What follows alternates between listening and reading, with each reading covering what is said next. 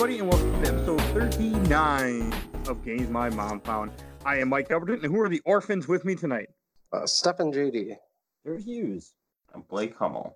Our special guest, who's joining us for this lovely game. But I can't even remember who actually picked this for the show. I think it was me. I had no recollection of this last week, but I'm like, I'll introduce it, but apparently it was Stefan. Oh, and before we introduce the game that we're going to be talking about, I do want to say this is our week 3 of our Spooktober event that we are bringing you guys, where we're playing 6 different horror games, and now we're on our 3rd one so far. And also, before I forget, want to give a quick shout out to another podcast called Movement Radio. There will be a link in the show notes. They're a podcast that talk about wrestling, sports, haunted places, and a bunch of just different random stuff. So if you need another podcast to add to your rotation, please go and check them out.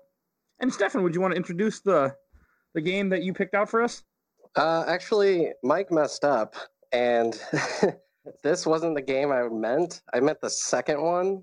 So it's okay, but I mean, it's Clock Tower. We're playing Clock Tower.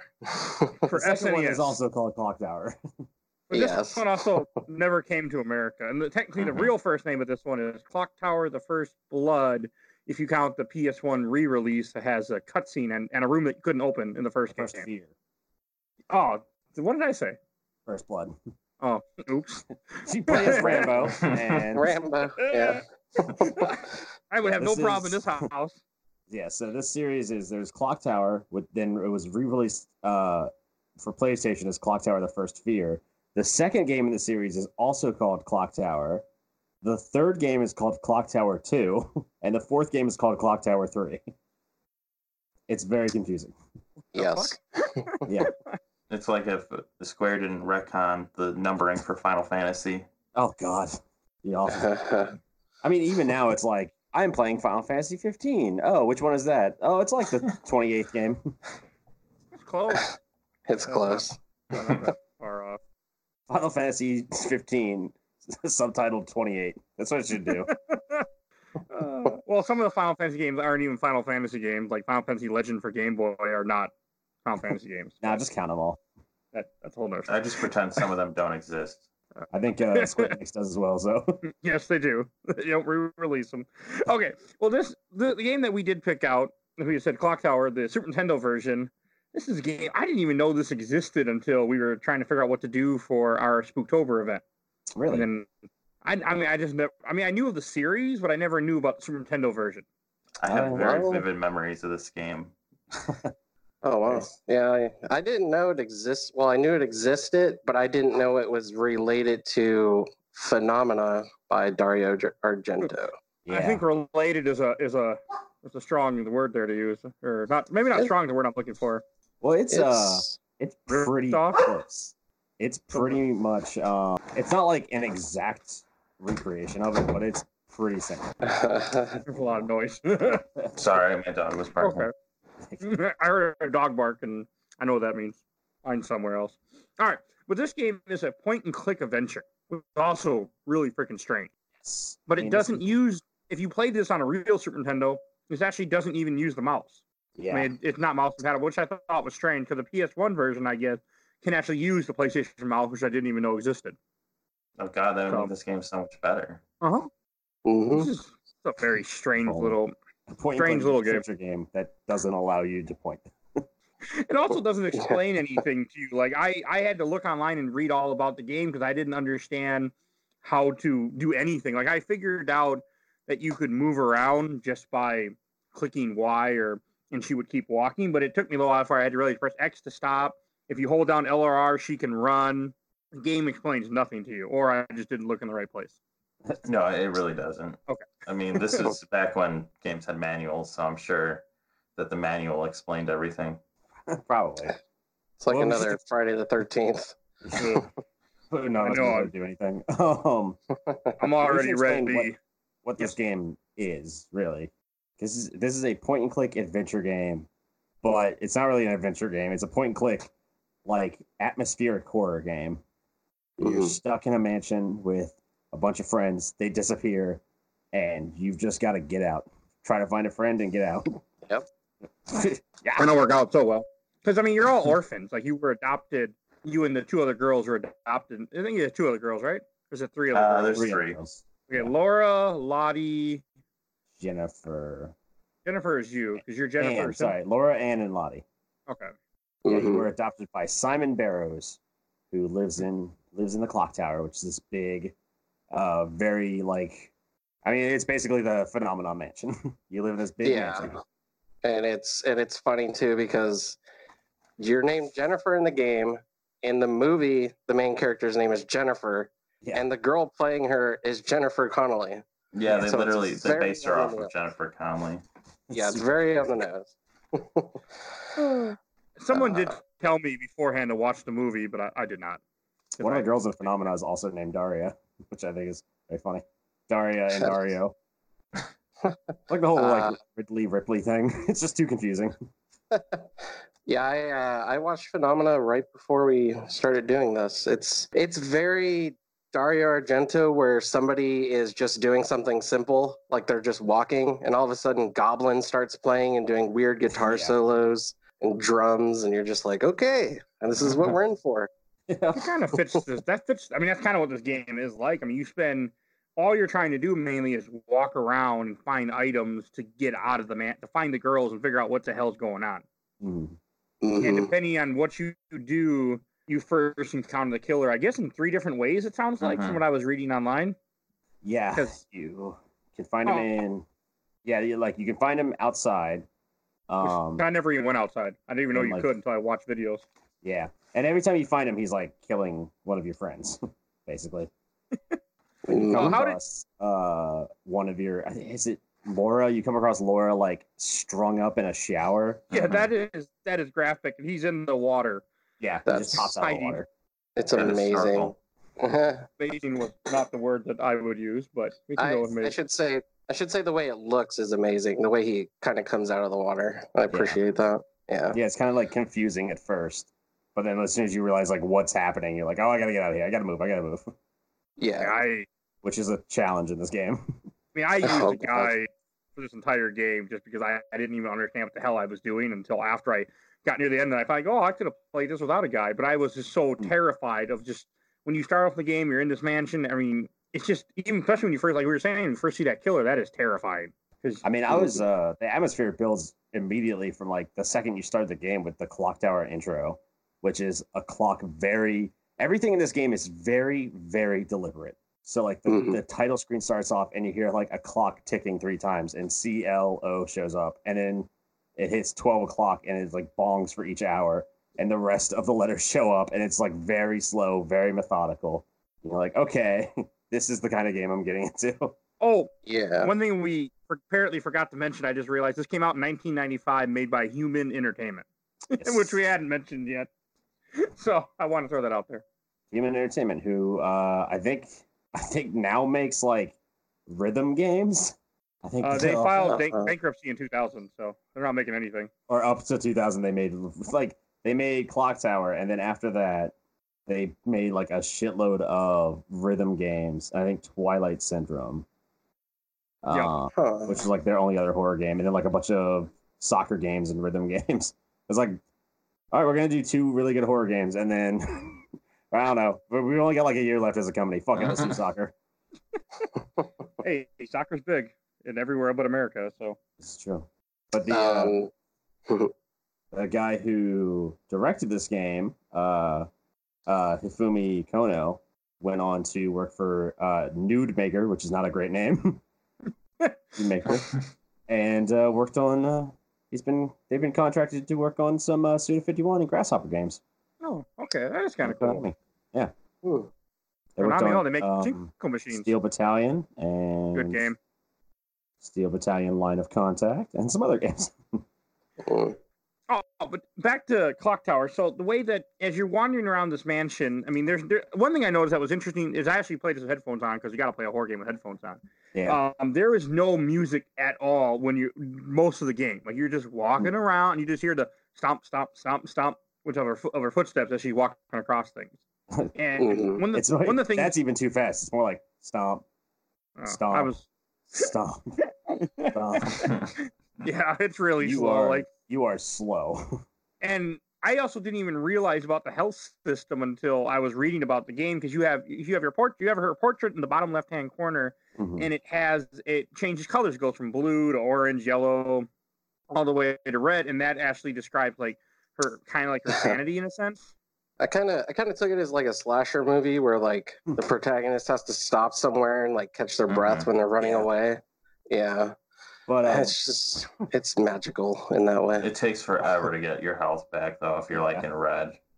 I really like that portrait though, because that's a super, not quite phenomena inspired thing, but just a Dario Argento inspired thing in general, like Suspiria, especially the 1977 Suspiria, where like it's got that really bright red behind her. It's very reminiscent of like Argento likes to use very, very like thick color fields behind actors sometimes.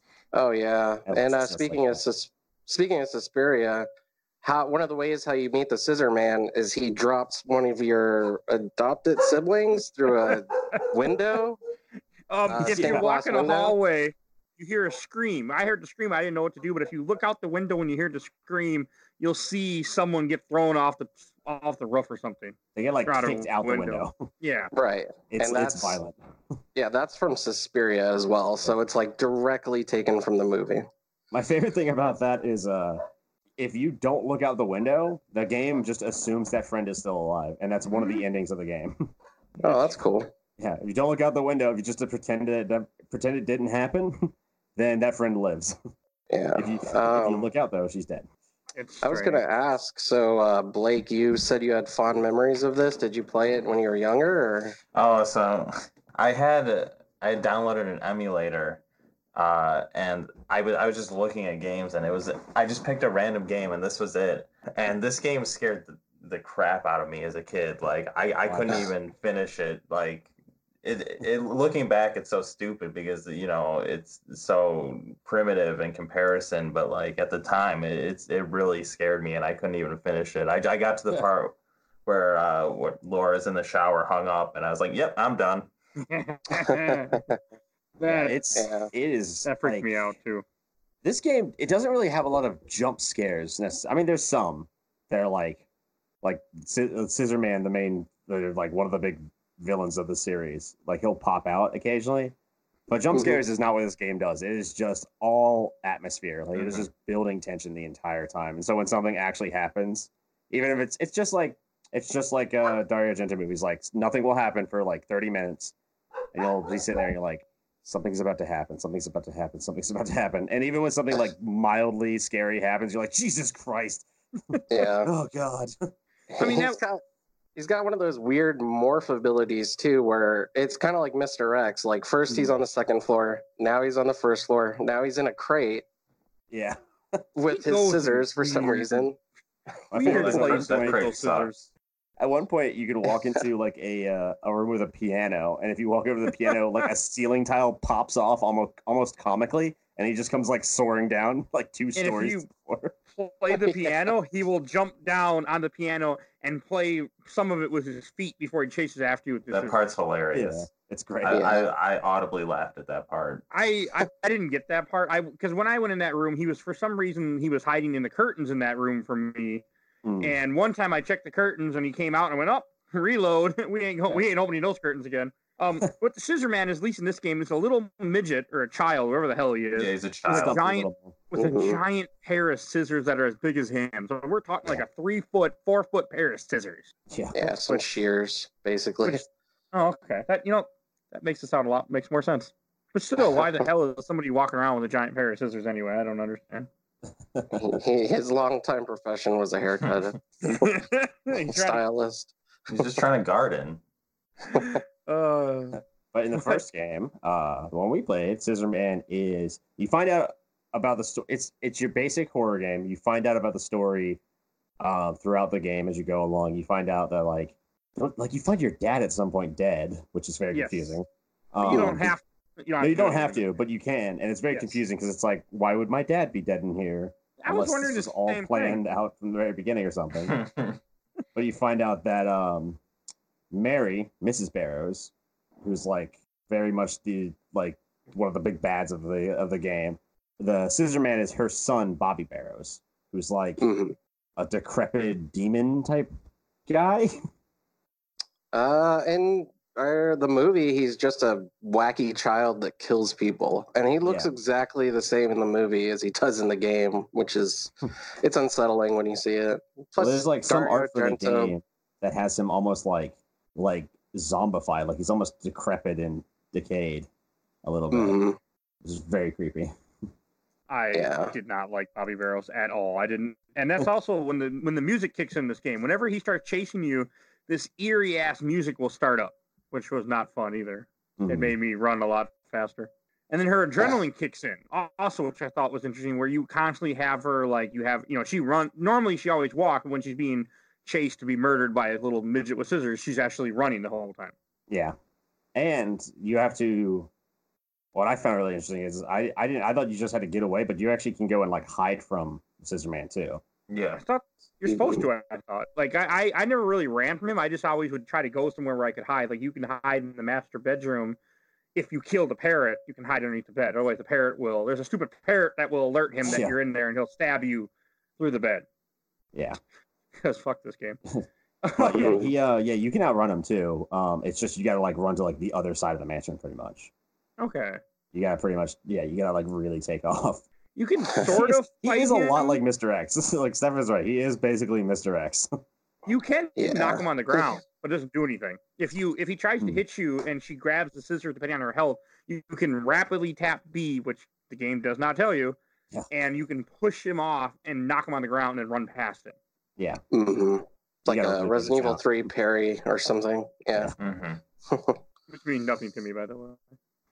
Oh, it will one day, Mike. You just wait. I want it to because I feel like I'm missing out. But one thing, since I did mention, I did want to go back into it. When I first started playing this game, I actually played this game watching a YouTube video, room for room, because I was terrified of this game. Freaking terrified. Like I started out, you get in the master bedroom, like, okay, what do you do? Okay, I'm checking the drawers, I'm checking the bed. Oh, I'm gonna check this mirror, and all of a sudden the hand comes out and starts choking her, and I didn't know what to do, and I just died. I'm like, what the fuck? Mm-hmm. I found that part. Go ahead. Yes, you're good. I found that part very strange because the game isn't really rooted in the supernatural per se, and then there's just a hand that comes out of the mirror, which is like a complete tonal shift. It also only happens sometimes. Not everyone who played this who looks at the mirror will get the hand. It's only sometimes it happens, which is also weird. I mean, the only other supernatural thing in this game is there's a floating doll in one of the rooms where she goes, I think something's watching me, and all of a sudden this doll will come at you. Oh, yeah. Which was annoying, too. And can kill you, by the way. I didn't die, but I was getting close. We should mention that this is one of the first, like, big horror games, too. We didn't mention that yet. Like, there were a couple of horror games before this that didn't sell very well. But this was... There was Alone in the Dark. Alone in the Dark was, like, that's usually considered, like, one of the first. There was, like, The Seventh Guest. There was actually an Alien versus Predator game in 1994 when I was looking up on this. That was like a light gun type or like a Doom knockoff shooter game. But people were like, "Yeah, that's a horror game." I'm like, no, it's Doom. Doom is not a horror game. It can be. It was to me. 64 is. Yeah. I want to play that someday. But yeah, this is kind of like helped solidify the horror genre as we know it. Like it went from being kind of like Alone in the Dark certainly has its merits, but this is like really. The atmosphere of this game is crazy. It does a really good job of conveying the fear that you feel. Mm-hmm. I would say that. A story as well. Like, granted, the story is just like pretty much stolen from Phenomena, but it does have a story. Mm-hmm. I said every time you say Phenomena, all I hear do do do do do. But Phenomena. I just do every time. Sorry, I know. I just took the. That's what comes through my head. But also, as I was saying, there's certain things you can do there's little. I mean, one of the whole goals of the game is to try to find all these different items that, in like Silent Hill fashion, I felt will help you get through something that you might not think about. Like there's one part you go in the kitchen and you open up a fridge and all of a sudden all these bugs appear in the screen and come after her, and you have to find a insecticide in another room. Directly from the movie as well. Dario Argento, for some reason, he's really fascinated with maggots and bugs for some reason. Yeah. So in all of his horror movies, there's always at least a handful of maggots in somebody's face. And skeletons. He loves having like bones and skeletons hidden. Just I don't even say hidden. Like at some point in all of his movies, like somebody falls into a big pile of bones. It seems like. Yes. Oh, and is this movie is on really anything creepy in Phenomena because doesn't he use in Phenomena like a chick falls into a big pool, like a disgusting moldy pool filled with bones. I want to say they actually used like real bones or something for it. They used like actual skeletons. Yeah, Jennifer's character goes into the dungeon. It's essentially like the game Clock Tower. And she finds, instead of her dad, she finds a police officer, and she falls into this huge pit with just corpses. And agates and corpses. Ugh, it's disgusting. It's gross. It's super gross. Yeah. And knowing, like, going back and knowing that it's like actual bones too. Like, Jesus Christ. They had no qualms, huh? Is that movie on streamable anywhere? It's on YouTube. Oh, yeah. Okay. It is very hard to find old Dario Argento stuff. So if you find it on YouTube, just watch it on YouTube. YouTube, somebody's making money off it, so like YouTube. But okay, back to Clock Tower. So another thing about this game is, like we were saying earlier, did anyone find the Scissor Man for the first time in the pool where he jumps down or something, or jumps out of the pool? I did not on my playthrough. I did, and then I died. So I ended up finding her in the shower and surviving. Okay, same here. That's what I was just following. And also, one thing I thought was funny, as I was watching this walkthrough and trying to go what he was doing, some of the rooms would be different in his playthrough versus the playthrough I was doing. I'm like, what the hell? And then I realized that there are rooms in this place that switch places depending on when you load the game up the first time. Mm-hmm. So it can get, I mean, sometimes it doesn't matter. They're just two empty rooms that don't have anything that matters. But sometimes it'll be a room with a key that I need the key, and yet the room was somewhere else in the mansion than where it was for me. And that didn't help the fear at all either for me. I mean, that just heightened me not want to play this. I was actually a little mad at myself because I played this game and beat it earlier today because it's not a very long game. To be honest, I was looking at speedruns of it, and speedruns for somebody claims like for a speedrun for all the endings took them an hour and 15 minutes.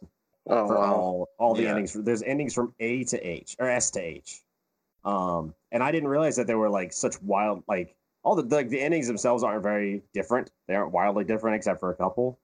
But I didn't realize how many different things you could do in the game upon replaying it. I was like, oh, I must have missed some stuff because I had like a rope in my inventory that I didn't use or something. I didn't use the rope either. But I didn't realize that they were very every item has a very specific purpose. And so this game really was meant to be like replayed over and over again to really experience all of it. Because there's so much very minute stuff in this game that has like very specific reasons for it. And I don't think it's possible to actually encounter all of it in one playthrough. No, I don't think so either. Which I mean, you wouldn't anyway, because you'd want to get all those endings. You have to do it multiple times. You have to play different ways. Although, yeah, like I agree. You're not going to see everything otherwise. It's not meant to be. Yeah, it's not meant to be. That's this game. But that's really impressive for 1995 to have that many different features in a game that are all kind of hidden. I also think it's funny that right after the year after this game came out, 96, the PS1 version comes out. So that means that this must have been right on the cusp of the end of the SNES then. Oh yeah, which I didn't think about. Yeah. Mm-hmm. I still couldn't get over how I never even knew this game existed until we ended up talking about it for the show, and apparently we accidentally picked the wrong Clock Tower for the show. But hey, it's all good. Yeah, it didn't come out in the U.S. None of them came out in the U.S. This series is exclusively a Japanese series. Well, the first and the third Clock Tower, did. Yeah. And the Clock second Tower one. 2 does. Oh, it does take the second one to come out in America? Yeah, the first one was the PS1. PS1, yeah. And then the PS2 at Clock Tower 3. Did it come out in America, or did it just get a... Yeah, it came out. Okay. It's because I know Clock Tower 1, you've got to like really... If you want to find like an actual cartridge of Clock Tower 1 in English, you got to find like a fan translation somebody programmed into a cartridge for you. Yeah. Oh, yeah. More like refurbished. Well, I actually played this on original hardware, but I have a SD card for my Super Nintendo, so... Yeah. I think it was... Even they did re-release this game, but I think they only released it on PlayStation Network in Japan. Yeah, it never came to Wii America. in Japan. Yeah. Mm-hmm. It's on a bunch of different systems, also on the Wonder Swan Windows. But again, it never came to America. They never bothered translating. We all played a translated ROM of this game. Isn't the Wonder Swan version the chromatic version? I don't know what you mean. Chromatic, like black and white. Like monochromatic, you mean? Monochromatic. Sorry, I'm tired. Chromatic is the opposite. If you get tired, just do what Jennifer does. Just sit down on your knees and look like you're praying, then your health will come back. That's how it works in this game. I'm gonna try that. I wouldn't have known that worked. And also, I thought it was funny every time when she does kneel down to rest. To me, it looked like she was praying. But that's just what my brain went to, I guess. Let's say. But that's the only way to heal in this game. You have to stop moving, and like especially it helps to do it in a small room, and then she will just sit there and end up healing, which I thought was kind of strange too. And again, it's very deliberate. You got to sit there and you got to really wait for it. Mm-hmm. And it can vary. Sometimes she'll kneel down faster. Sometimes take longer before she starts resting too. I mean, there are so many random elements to this game. Other than the items all are going to be wherever they are in that room. They're going to be in that spot. They don't move around, thank God. But no, one thing I did enjoy doing I don't know. I'm assuming you guys did the same thing. When you go up and I think the second floor. If Scissor Man is chasing you, there's a board that you put down over a hole. If you stand on the other side when he's coming towards you, she pulls the board away when he jumps and he falls through the floor. It made me I didn't know that. It's silly. I only knew because of the guide. He comes right back. Like, it gets rid of him, but if you find him again, he'll come after you again. He doesn't die or anything. But, yeah, it's one of the ways to get rid of him. I mean, one of the dumb ways that doesn't always work that I saw you can do is there's a bathroom. You can go inside this bathroom with 2 doors. You can lock the other door. And sometimes he'll give up. Sometimes he'll break down the door with his scissors, and things don't end well. I don't after that. I think the creepiest one to me is when you hide under the bed with the parrot, where he just stabs the whole scissors through the bed. It's so creepy. I would have never known that the only way to get rid of that parrot is you have to release him, and you have to go in between the beds, grab the blanket, and then when the parrot gets nearby, you hit a button and throw the blanket over the parrot, which ends up killing him. I found out. Yeah. I mean, little things in this game that I would have never found if I didn't have a guide. Like if I wouldn't have been using any type of guide, I would have never got anywhere in this game because I didn't understand anything that was happening. Certainly not in a week. This is definitely one of those games where it's like, this is all I have for like a month, so I'm just gonna play and just try to find every little detail in it. Well, there's some really deep puzzles, maybe not deep, but just stupid that I wouldn't have realized. Like you have to get perfume and you have to get a black cloak for a part later in the game. But one, I wonder if anyone did. I didn't do it personally, unfortunately. Did anybody end up in the prisoner cell and get captured? I did, actually. Oh, you did? Yeah. Did you have the ham? I had already given it to him, so I don't know if that makes a difference. But one of Jennifer's friends came and rescued me, and then she got shot. Yeah, that's the one I had. Yeah. If you don't give him the ham, I think he kills you or eats you or something. I don't know. Yeah. This game also isn't very. This game sounds like very gory, but it really isn't. No, it's too old. No, when you die, it's just like you'll see like a flash of like somebody attacking you, and it's like game over, you died. It's like, oh, I kind of want to see it. I kind of want this game to go like all out with the deaths. Or like when Scissor stabs the bed, it'd be great if it was like just blood came out from under the bed, but it doesn't even do that. It's just like you're dead. Well, that actually happened to me, but I think I must have had enough health that she came out from under the bed. Yeah, if you when I was watching the video, one thing the guy would do is he would rest before he go into a room that he knew would have Scissor Man. If you have more health, you can handle more, and it's not even considered health in this game. I think it's considered like stamina or sanity, like something of that nature, where she just starts losing it. It's a strange game. Oh, that's what I got.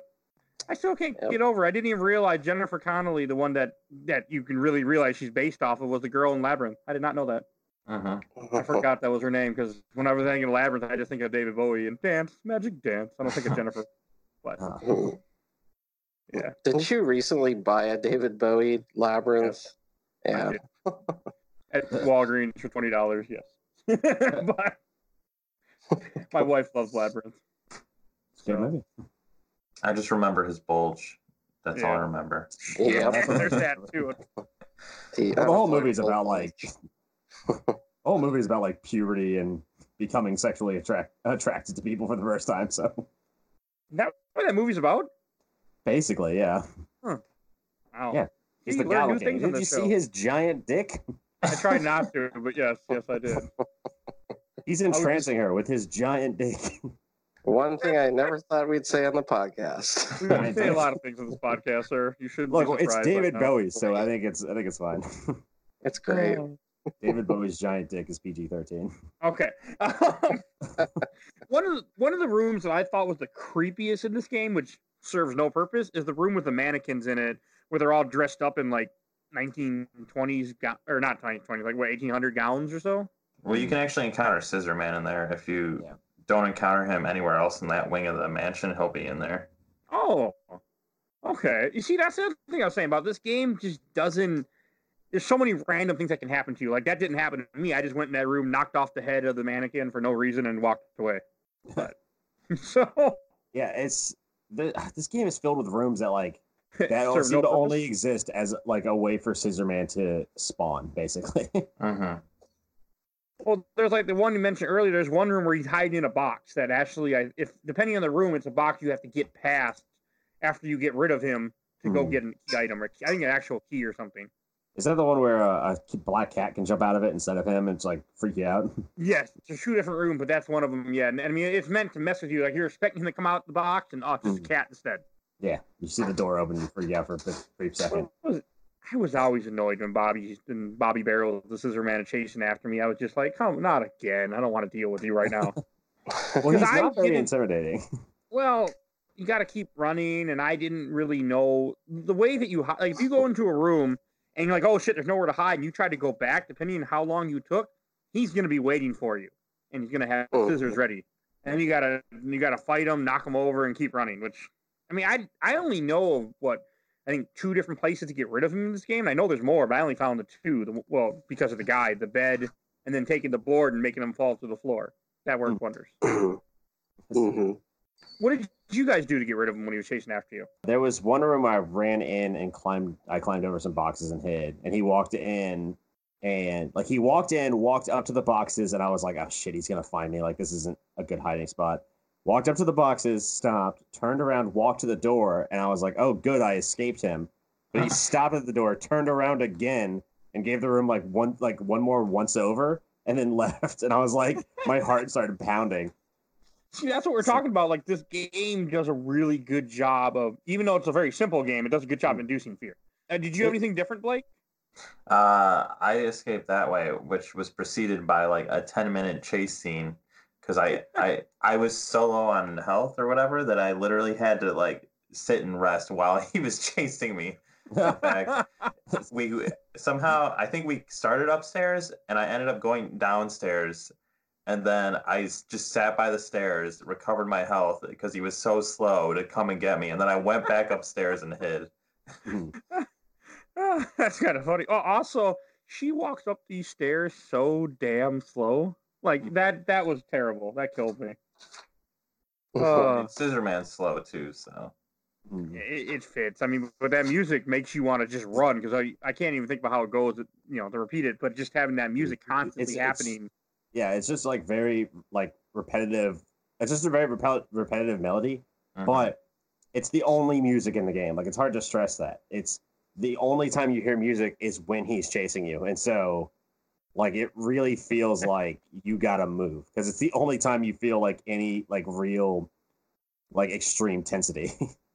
And you do feel scared. Like I'd get terrified when that music would start up and he started chasing after me. I was like, oh no, not again. I think the music is also based on the soundtrack of Phenomena. I think it's based on like the theme song for Phenomena. Every time. Do do do do do. Phenomena. Do do do do do. Okay. And we were mentioning earlier, like, the reason why her dad was in the house is because he's a doctor that I think was the one that helped deliver. I was going to say give birth, but that's not correct. Helped deliver the kids, and he was the one that realized like they were a demon or something. One was a demon. Were there 2 kids? There were 2. There were twins, and yeah, if you find his body, you find like a note on him that I'd say is on par with any like Resident Evil note. But it's very creepy where he's talking about like the woman Mary had 2 kids. No, not kids, demons. He just goes on this huge spiel about like how they were malformed, and one of the kids was just like evil looking and had like a bad aura, and the other kid was like stunted. They were just like they were bad seeds. Yeah. I mean, I'm assuming one of the kids is what we haven't talked about yet, but I don't want to talk about yet is in the end. Yeah, Dan. Okay. Because I was curious about that. But also, like, as I was playing through this, there's an item I never got that the guy I was watching got, which only spawns depending on if you need it, the game decides. There's a scepter you can get in one of the rooms, but when I went in the room, it wasn't there, which is in the piano room. Yeah, I got it. Which I just thought that's interesting how some items don't spawn depending on the game feels like, you don't need them. You didn't do this requirement, so you get this other item instead. Well, there's two different ways to get to the last area of the game, and that's one of them. Yeah, you get the scepter or the demon idol. Which is inside the breast of one of the statues, but you can't tell. There's no blinking thing like in a normal Super Nintendo game. There's nothing. You just have to click on it and go, oh, look, you got an item. The game just assumes you're going to feel up every statue. But yeah, so much of this game feels so random that I think that adds to like the danger of it. Like you don't know. I think if I played this game a second time, I think I'd feel just as tense because I wouldn't know where I was meant to go. I feel like I was playing a different version of the same game, basically. Like most horror games, you play, like I would say, Amnesia. If you play it twice, it's way less scary because you know where to go, you know the puzzles, you know how to do everything. So you can pretty much just run through and you kind of get a sense like, oh, like I understand this monster now. It's not as terrifying. I feel like in this game, because it's so random, you'll start the game and you have no idea what to do. Like, I don't know. I need to keep exploring until I figure out what the game is going to give me, and that's how I'm going to beat the game. Oh, by the way, that prisoner is apparently Simon Barrows. This is in the jail cell. Yeah, the father. Which I didn't know that until I was reading. I have a guide pulled up to give me more information about this game while we talk. I love the opening of this game is awesome. I love the opening of this game so much. It's creepy, you mean? It's very creepy. It starts in September, which we should have played this game in September. I didn't know. The game starts with it all happened in September. Also, I like how it all happened in September. They didn't want to make it October for some reason. October, famously the most scary month, but they're like, nah, this is in September. Resident Evil takes place in September, the original trilogy. That's true. Well, 2 and 3 do, anyways. September 28th. Started in September.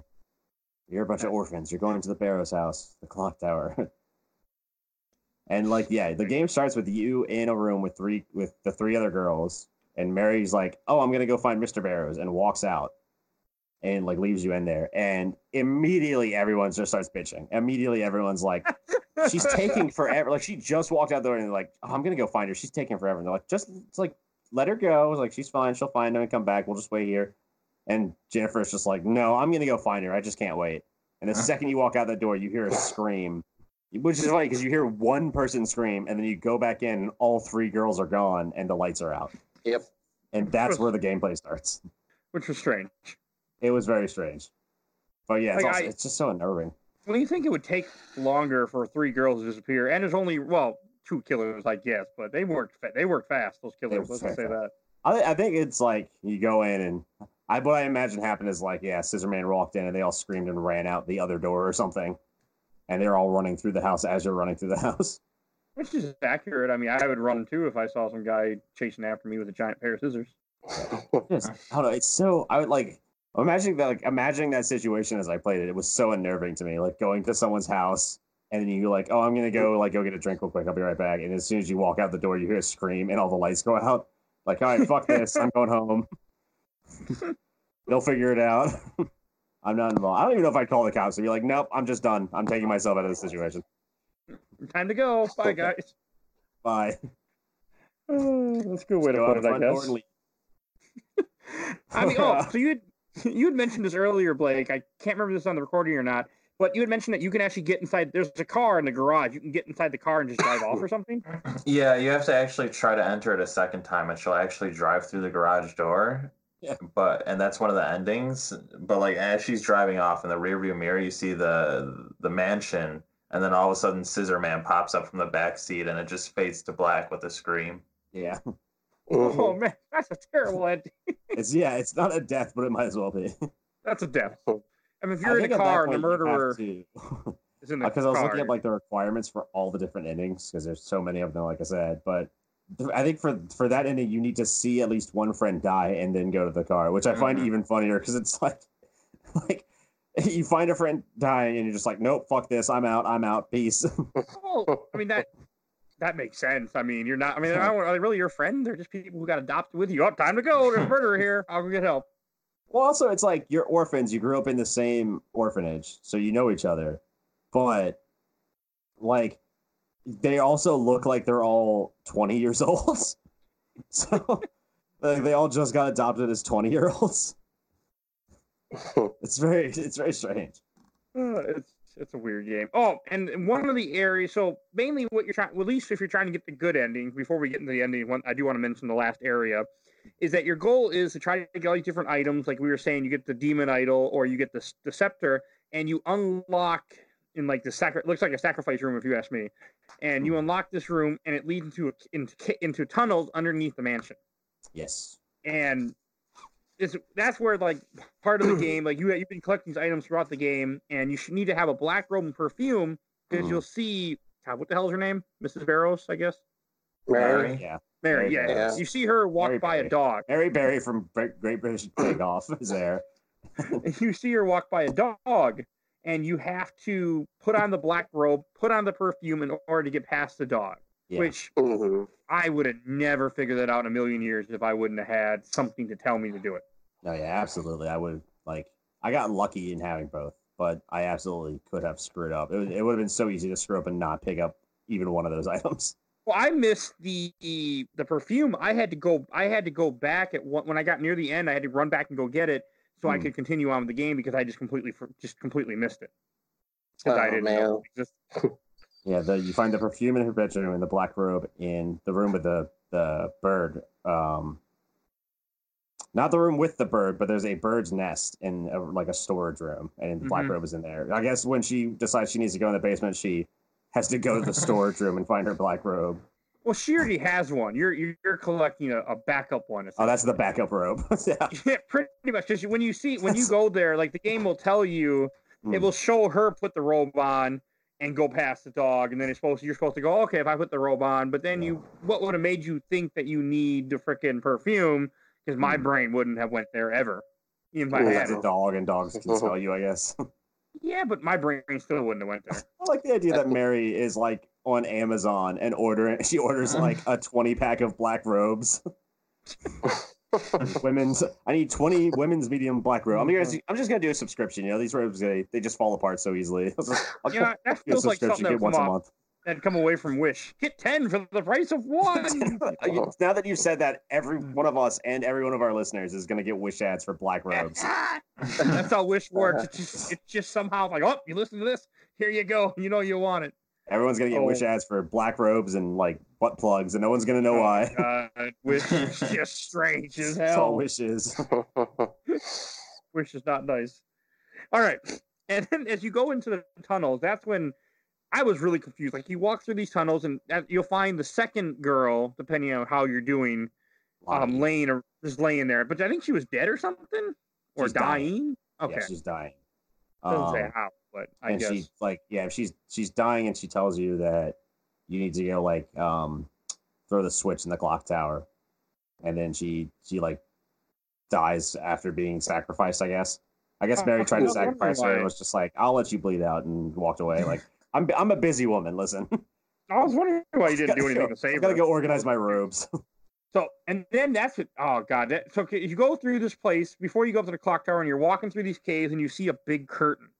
And I go up the curtain. I move the curtain. I was not expecting what I saw come out of the curtain. Yeah, a giant mutated baby. 100% shocked.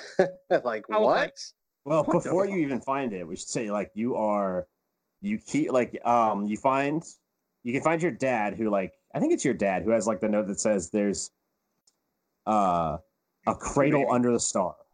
Oh yes. You need to find the cradle under the star. And that's actually one of my favorite little reveals in the game is when you realize, like, you walk into a room and there's a giant pentagram on the ground and, like, a big iron desk with a cross carved into it. And you realize that the star is the pentagram carved into the ground. I thought that was really cool. I never caught that. Yeah. Wow. Because I was looking, I expected Cradle Under the Star. I expected to walk into, I feel like in a modern like horror game, let's say you're playing like Outlast or something, and it's like Cradle Under the Star. I expect to walk into a room with a crib and like the Starry Night on the wall, or like the kids like glow in the dark stars on the ceiling, not just a pentagram on the ground, and you realize that it's underneath that. Welcome to the clock tower.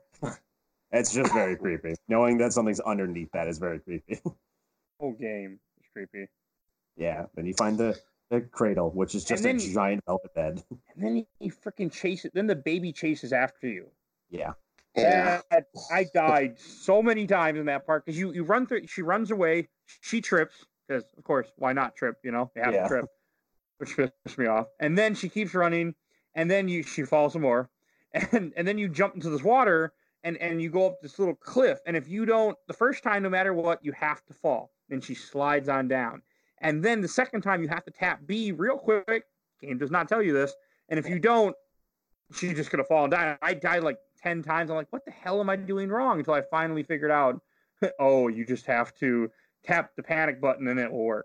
Yeah, I had to look that part up because I had no idea what to do. Yeah, it's not communicated well. I like how so like this is once you do that, you're in the end game, and at this point you're in the end game, and this is where like the majority of the endings open up for you, but you can't really die at this point. You can only get an ending. It's very bizarre. Mm-hmm. Like instead of dying, you're just gonna get one of the 17 endings. Should say how the baby dies though. Oh, okay. I'll let you do that, Stefan, since you volunteered. Well, the reason why I asked is because I actually looked away from the TV when it happened. All I know is he was on fire. As you're climbing, there's a box of kerosene. She knocks down the kerosene, it rolls into him, and then lights him on fire. It looks like a graphic from Earthbound. Yeah. So, okay. Yeah, it does look like something from Earthbound. Even more so because Dan, despite the fact that Scissorman, quote unquote, grew up to be like a decrepit child with a giant pair of scissors, Dan just stayed a baby and got bigger.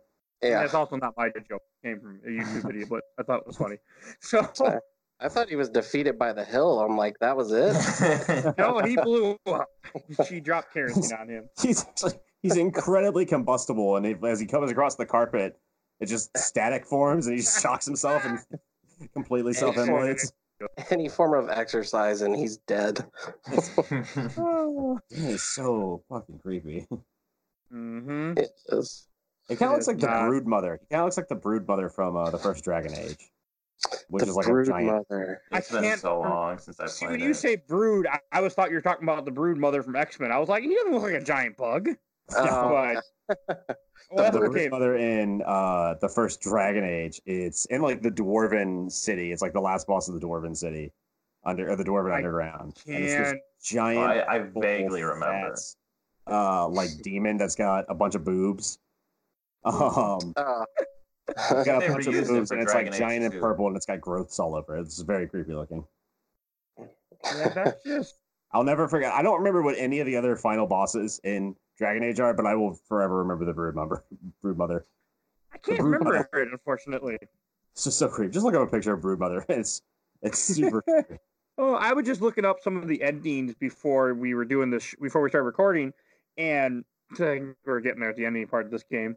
And some of the endings are freaking. I mean, I thought one was hilarious. One of the endings is you run up to, God, what the hell is the woman's name? Mary, and she's like, "Everything will be okay, Jennifer." And as she's hugging you, she pulls out a knife and just stabs you, like it's Friday the 13th Part 1.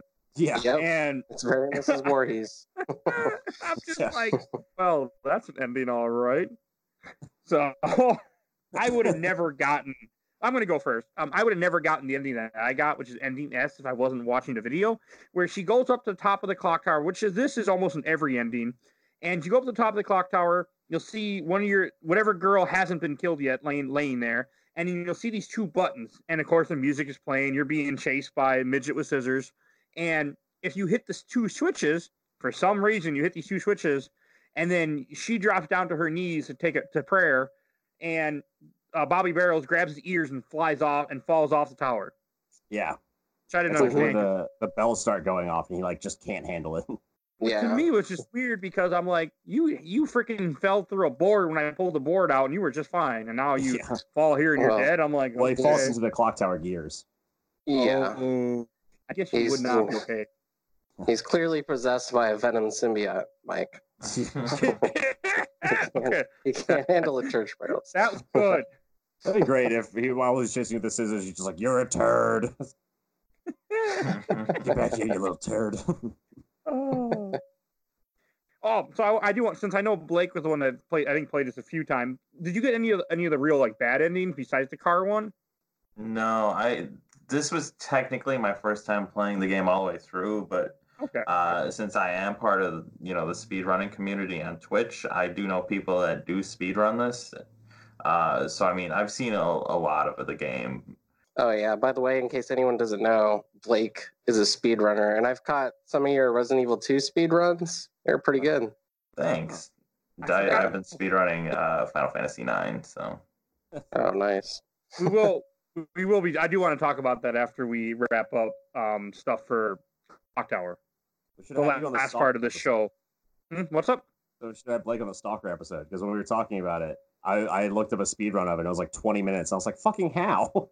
I'd go and watch the speed run, and I was like, they broke the entire game and got to the end, and I was like, I can't believe that this is real. Yeah, that sounds crazy. Russians. Damn Russians. Well, hey, I'm not gonna go around here. I want to know what ending did you guys get? Oh no, I should finish up my story. So after Bobby Barrows falls down, she goes over to the girl, and then all of a sudden, randomly, I was very confused. She's like, "You killed my sons." I'm like, "Who the hell is? Why is the girl on the ground yelling at me?" It took me a little bit before I realized that it was Mary. Runs out of the darkness. Looks different now because she has like a white shirt on or something. Starts choking you. But since I released a crow earlier in the game, which apparently this is what it does, the crow come with other crows and they peck at her eyes, and then she falls off the clock tower. Right. It's very much in line with the movie in that in the movie she has the power to use bugs. So she calls on bugs to kind of kill her, stop him. Yeah, she's like telepathic / psychic. See, she died in a different way in my playthrough. Jennifer actually like electrocuted her. She pushed her into the panel that with the switches for the clock tower, and it electrocuted her to death. Yep, I saw that. That looked cooler than the way she died on mine, but I did think that was cool. I wish I had gotten the crow ending, because it's just so funny to me that like the idea that like, oh, you save a crow and like the crow will owe you. It's like a life debt, like a Wookiee. The crow owes you for life. Yeah. One day I will come back and I will find you. There's like a great it reminds me of, there's like a Tumblr post somebody made of like a story about a guy swerving to avoid a squirrel, and the squirrel swearing a life debt and like coming back to save the guy in his hour of need. All because he swerved to avoid it one day. It's like, little did he know the squirrel would remember that for the rest of his life. Okay. Those are very smart, though. And then in my ending, they both went up the top of the clock tower, and then they just saw the rain. The rain finally stopped, and that was the end of the game. So I figured the crow was going to be, because when you come across the parrot earlier, that should have just been the crow, because the parrot, crows can also mimic human speech, but yeah, when you come across the parrot, it's like repeatedly going, "I'll get you, I'll get you, I'll get you, I'll get you." It's very creepy. Everything in this game is creepy. It's creepy because Scissorman doesn't talk, so like, was it mimicking Mary chasing after one of the girls? Who was he mimicking? Probably Mary, because Mary, you find out too, is freaking psycho. So that's true. Yes, like Stefan said, she is pretty much just Mrs. Voorhees. 100%. Or Miss Voorhees. She is single.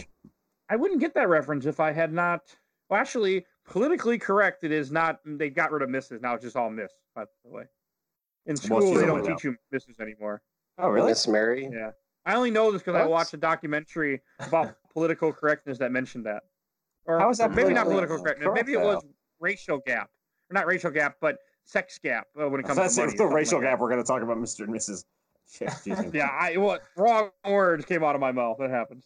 But I guess it makes sense because there's no because it is kind of like possessive when you say Mrs. something. I forget. It's because it's a not like show- it's like Miss and like Misters, I guess. It's kind of how you could read it. But I think the reason why they changed it is because they felt that. Well, I always thought it was stupid because I remember being in school. I'd be like, "Well, do I say Miss or Mrs.? I don't know what to call my teacher."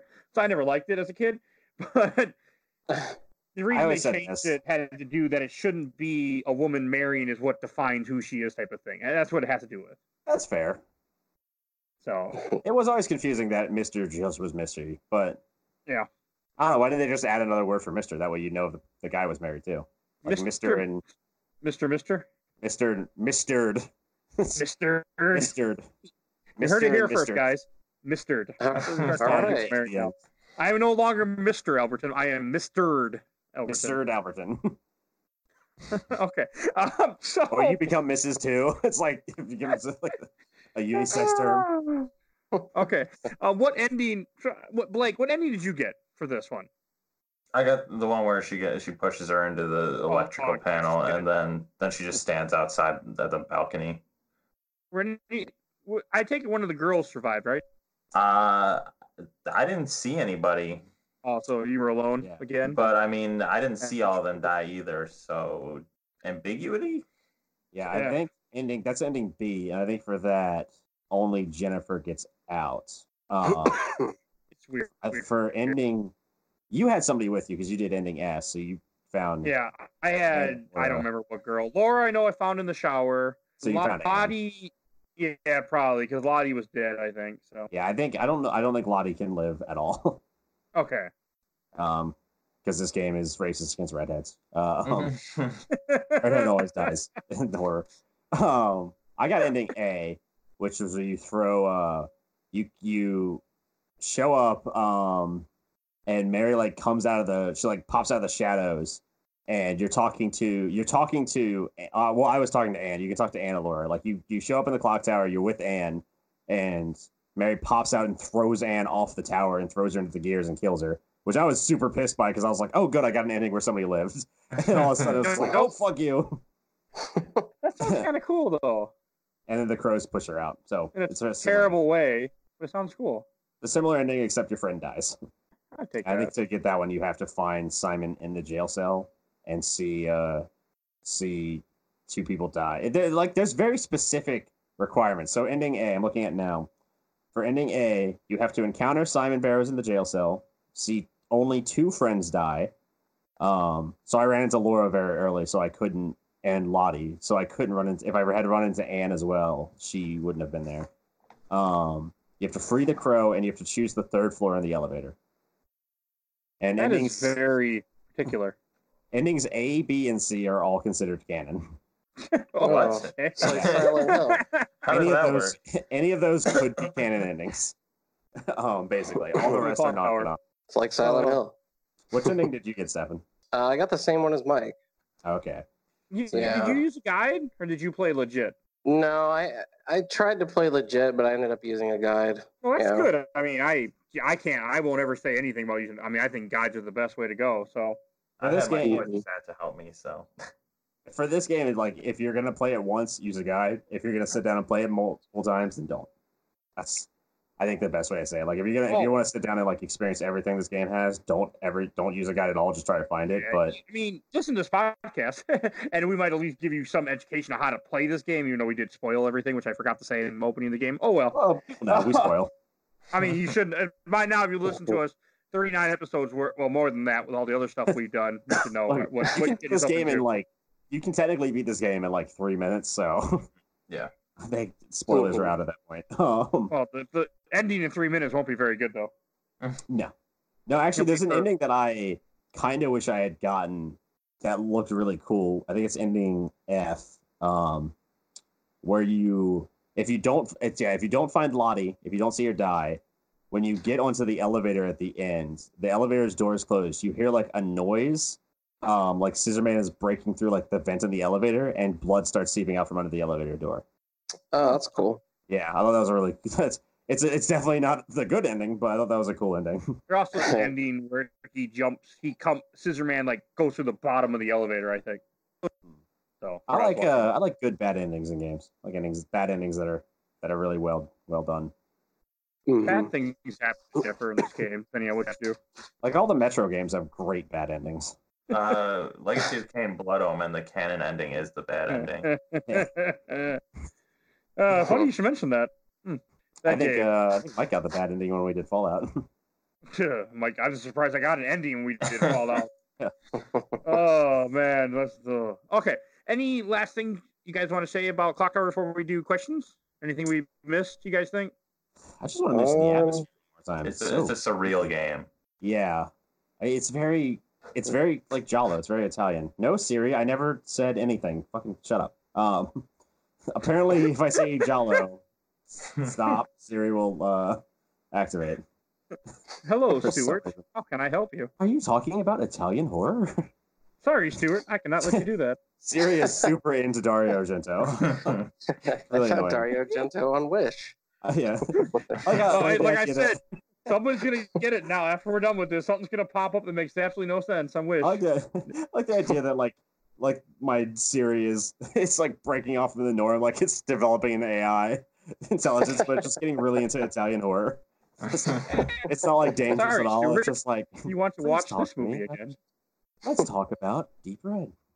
It's my groove. No, not right now. I like all right. Red. I think we're gonna move on to some questions. I don't have many because I was surprised people even answered me about this game. To be honest, first, questions, memories, comments is normal because I gave up on just doing questions because sometimes it limits to what we can talk about that other people might have experienced. Some people just have interesting that are worth. Some, I mean, there's been some really interesting memories that we have read on this show that I really liked. And first one I want to read from Robert St. John. His comment was, "That game sucks so bad. I don't agree. I don't like it per se, but Robert has really bad taste in video games, so don't listen to him. Do not listen to him. I don't know if he listens to the show or not. He might not appreciate that. That's okay. You have to play it through the lens of 1995 and like just think about how there was nothing like it at the time. Yeah, it's a good way to put it. And another one from Daniel Melman. I liked it, but it was really slow. Losing health when you run was a bad decision. I agree. I could have done. I'd agree with that. I don't mind like having like a stamina bar where you can't run forever, but and like losing health.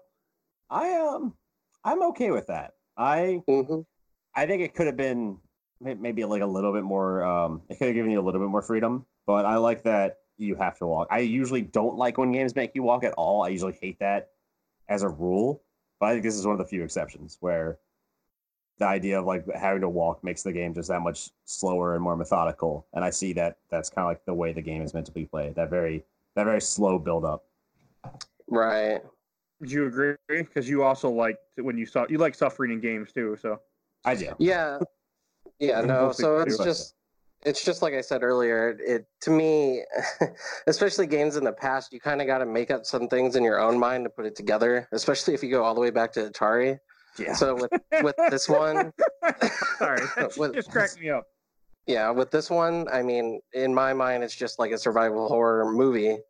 Somebody has to stop and catch their breath when the killer's chasing after them. So I appreciate it. Go back and watch the original Halloween and see how much running is in it. It's pretty much not till the end. I need to watch that movie someday. All right, and then Michael doesn't run at all in any of the games. Comment from Daniel. He said, "I want to play Clock Tower 3 soon. That's a magical girl survival horror game, and it's developed by Capcom, the patron saint of goofy and fun survival horror games." It's basically Sailor Moon meets the original Clock Tower. You got me excited with that Sailor Moon there, sir. I would love to have that on the series at some point. Yeah, it's coming. It just we got to figure out how to play PS2. It's like Sailor Moon meets. It's almost like Buffy the Vampire Slayer more though, because it's a lineage thing. I think. Yeah. You basically become a horror slayer. The hell? It's sadly it doesn't have like the Sailor Moon transformation sequence. That'd be amazing. And then there's a spiritual successor to the series called Haunting Ground, where like it's the same concept where you're running away from killers, but you have a dog with you. Oh yeah, we are definitely going to play that someday on the show. We just have to find a way to get it that doesn't cost us hundreds of dollars, and we will definitely play it on the show someday. So it's never happening. There are other ways to get a hold of that game, but that is not being said on the show. This is one comment I did like from Angel Johnson. She said she sent a link of a Let's Play, and that's what was her first experience at Clock Tower. And she just said, "I never wanted to play a game more after watching a Let's Play." Which is, again, this is a game that even if you're curious about what we're saying, go watch a Let's Play of it. You'll absorb most of what this game is, even if you don't play it. Yeah, I think so. I think it'd be interesting to make people who had never heard of this game play it now. Like people who play, like I would love to find like kids who play like Call of Duty or Anthem or like any like Fortnite, like any really fast paced like shooter, and have them play Clock Tower and just see how far they can get in it before it's just wanting to stop. Because like I said, this game is very methodical. It's very slow. It's very deliberate. Yeah. It's something all right. I actually had trouble. I had a little trouble playing it because frequent guest and listener Sam came over and accosted me and forced me to play Resident Evil 2 again. I thought you say forced you to play, like you really had to be forced to play Resident Evil. Oh, basically, yeah. For Resident Evil 2 remake, I haven't had time to play it at all. I've been putting it off. And he was like, "God damn it, Stu!" I know. So I say he forced me to play it. He basically was at gunpoint. Basically at gunpoint.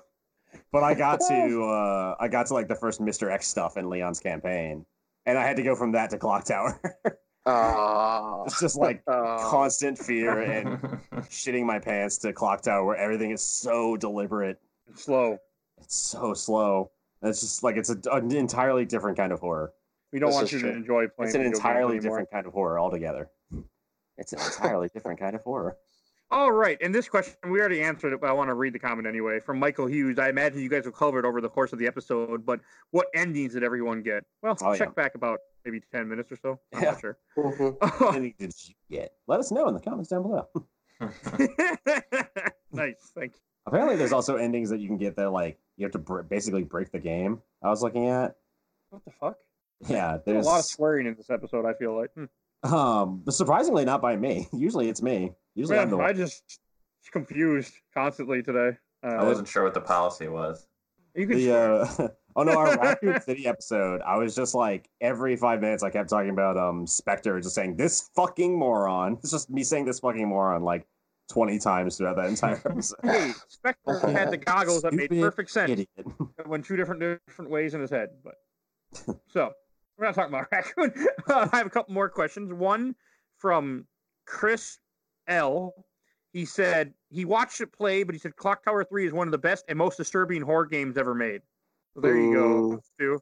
I'd say it's an important game. I don't know if it still holds up as the most disturbing nowadays, but it's certainly historically important. It's on my list.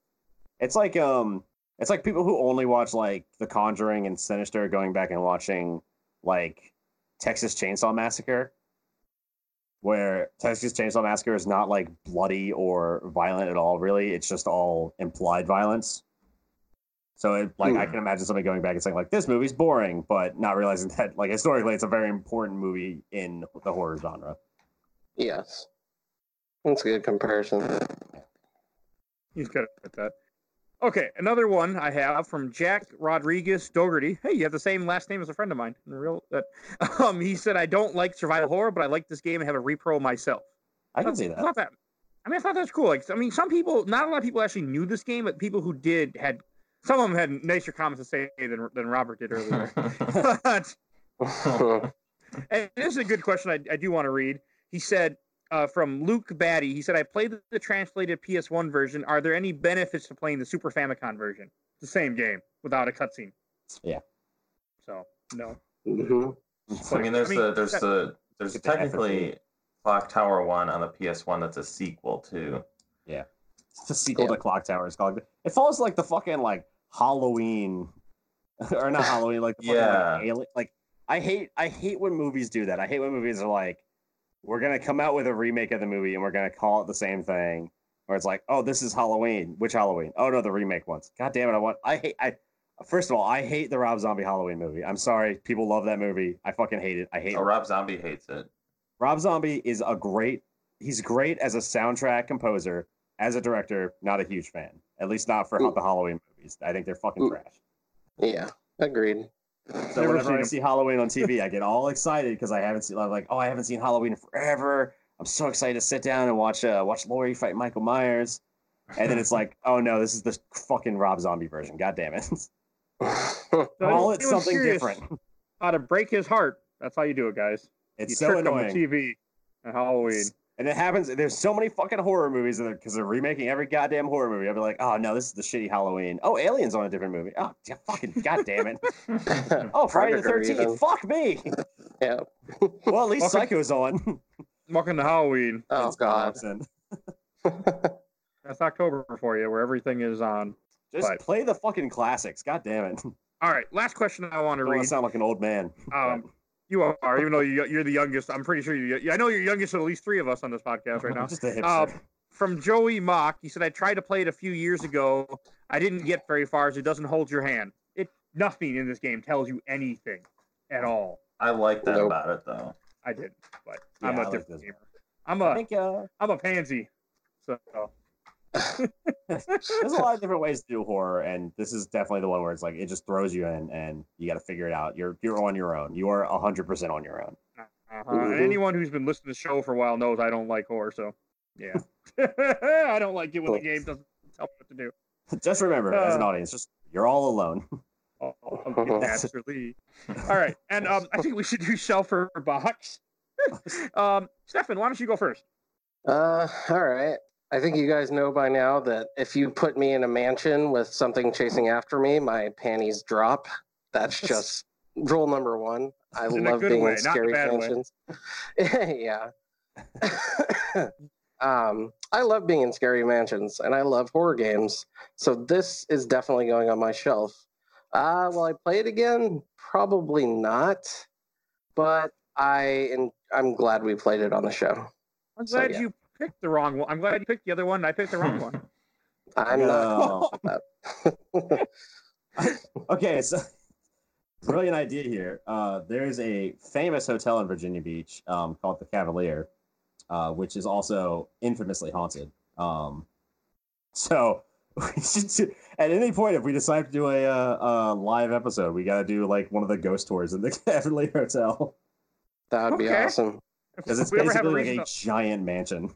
I'll go to Virginia. Well, one of us lives in Virginia, but the other 2 of us, okay. I'll stay here. Basically, you guys fly out here. You guys spend money on things.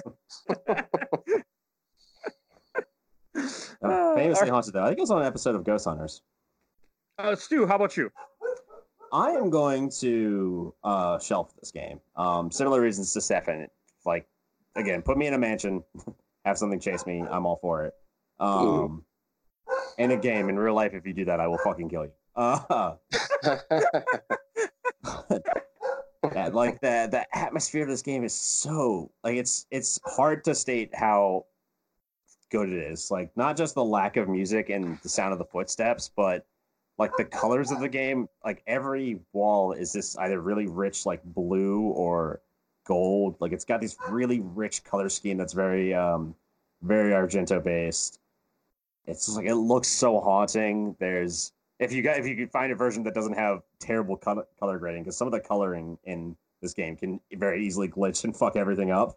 Yeah, it did mine too, and I thought that was a feature because it happened in a dark room. Like, oh, this makes sense, but no, it was a glitch. Like when I played Golden Sun, and I thought that activating the mental powers was supposed to make everything bright pink, but I was wrong. I forgot about that. Yeah. I played through like 20 minutes of that, or like more than that, for like 2 hours of that game, not realizing that it was broken. Yeah, just the colors in this game though, like when you get into the caves and you see like the stalactites in the background that are like they're like almost black with just blue shading on them. That's just so good looking. Like this game is so like aesthetically pleasing, and it's got such good atmosphere. It's definitely going on my shelf. I really enjoyed it. Plus, it like I said, it's a historically important horror game. We probably would not have the same kind of horror games we have today without Clock Tower existing. That's true. Which we didn't even know existed, or I didn't know existed until this podcast. Say goodbye to like Fatal Frame and Outlast, and because Outlast is basically the same fucking story as Clock Tower. You're chased by a guy with scissors. Yeah, not Outlast. Fucking Amnesia. Because Outlast is a mental asylum. But yeah, like I mean, like, but just that horror game trope that I guess is now like the standard for horror games, where you're running through a place and piecing together the story as you go along. Like, Clock Tower is one of the first games to do that shit. Yep. Oh, how about you, Blake? I'm gonna shelf it. I mean, I pretty much echo the same sentiments. It's a very important game for the genre, and as somebody who speedruns a lot of horror games and is just a big horror game fan in general, it's just a classic. Okay, I'll go next. I'm gonna put this in the box, not because it's a bad game. It's a good game. I never want to play it again. I never want to see it again. Will I talk about it? Will I recommend it to people? Yes, but I don't even want to know. I don't want it. Creeped me out. Horror games are not for me. Like I'm ready to be done with Spooktober, even though it was my idea to do this. But I am ready. I'm not into spooky games, and even though this game is simplistic in some ways, and it creeped the hell out of me, and I don't want to experience it again. I don't want anything to do with it. I mean, I will tell people they should try it, but I'm done. So it's going in the box, and it will never be played again by me. Well, don't worry, Mike. We only have 3 more weeks of horror games. Oh, I'm not too worried about the next one. The 2 after that, I'm a little unsure of. But God, Stefan, why don't you introduce what we're playing next week? Yeah, I'm just gonna take a second and look it up here. And, also, I thought he was gonna ask me. Oh, okay. If I have the right schedule here. Next week we are playing Soul Reaver. Is that right? Okay. That's what I have. The continuation of the Legacy of Kain series, and we'll have Julian Titus on with us back again. Welcome to the game where nothing makes sense and everything's a maze. Oh, good game. I'm really excited to talk about it next week, but ooh, do I get lost? I'm excited for the game that's going to end the month. I think that's going to be my favorite of all of them. I actually might not tell people what that is. I haven't decided yet. I don't think we should. I think we should leave it to be a surprise. I'm just going to question mark for a little while. Should leave it to be a surprise because I'm super excited about it. And before we start wrapping up, I do, since we actually have a speedrunner on the show, I think we should give a quick. We always talk about wanting to know more about speedrunning, but it never really comes up. Yeah. Well, none of us speedrun. We all suck at video games. And Blake had mentioned earlier, he was just speedrunning Final Fantasy IX. How the hell you speedrun an RPG? What? I don't fucking know. Lots of patience, and you need to be prepared to waste your entire day. Like today, I got to the last disc, the first boss of the last disc. I was up 20 minutes, and I ended up getting wiped. So that sucks. Yeah, but I give people credit who can speedrun. Do you speedrun other games, Blake? Or yeah, I was part of the RE community for a long time with speedrunning. I've got some in a few of the categories, some top 10 times. Nice. But speedrun Castlevania series also. But my main thing now, I think, is I'm gonna try to stick with JRPGs. Final Fantasy X's the next one. Oh my! Are you gonna do Final Fantasy 11?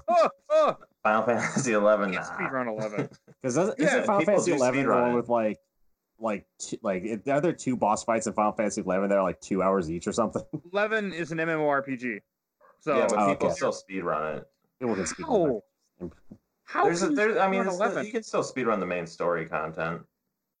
I really want to talk about 11 someday on this show. I just haven't. There's no way for me to really go back and relive it or spend the. Well, there's fan servers that are up. Yeah, but that game is terrible.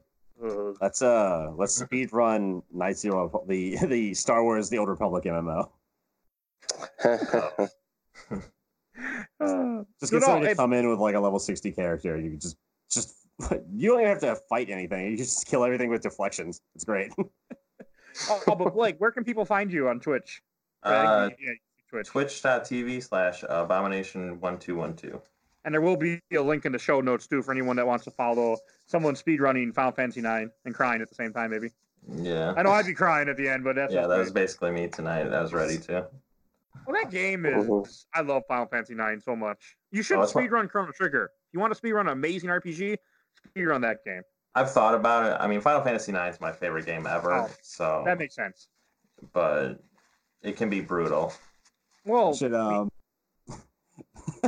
speedrun Final Fantasy 15 all the way through the Atom Toys fight, because that's like a legitimately that's like a 3-day, like a real time 3-day fight. I hate that game. Like, I have some very strong opinions. I played that game all the way through too, so it's not like I just played an hour and gave up on it. I beat that game, and I have some very strong opinions about that game. Oh, I love Final Fantasy 15. It's just chilling with the bros of the game. Can't get over speedrun of Final Fantasy 9. Like, I have wanted to go back and play Final Fantasy 9 again. It's been many, many years, but every so often that urge is there. But with this podcast, that's not going to happen anytime soon. You should just play it for the podcast. Just set aside a month for a special episode. They'll hate me. What? Well, we have an idea that we did mention before on the show where we're going to, when we get to season 4, which we haven't got to season 3 yet, we're going to be doing something different so we can maybe put some longer games in. Yep. Restructuring a bit. We'll probably talk about it because I imagine we'll do a like end of the year podcast. I imagine. Yeah, we will. We should. Whenever the end of the year is, I don't remember. January 13th was our initial release date. Okay, so yeah, around that time we'll do like an end of the year podcast then, and probably announce it. I think we'll because that'll be like just kind of one of our like.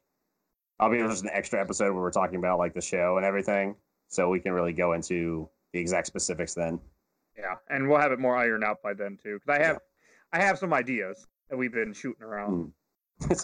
Let's discuss it on the episode. Have no plan. Like, all right, we're thinking about changing stuff. That's how we do this show. Anyone who listens knows that. All right, every business meeting is just record it, publish it. There you go, guys. Listen to what you think of us. All right, I do want to give another quick shout out for the podcast. I mentioned at the beginning of the podcast. That was funny. Movement Radio. There'll be a link in the show notes. They talk about movies, music, sports, wrestling. So if you guys need our podcast at your station, take a look. If you're looking for a Twitch streamer to follow, give a follow to Blake. I'll have a link in the show notes, so it'll be easy to find him because I don't even remember what he said, and it was only less than a minute ago. So I'm sure if you're listening to an audio device, you might not remember either. So, you can't script this stuff, guys. You just can't. All right. All right, please follow us on Facebook and Instagram and Twitter, where I'm constantly posting images of the upcoming games that we're playing.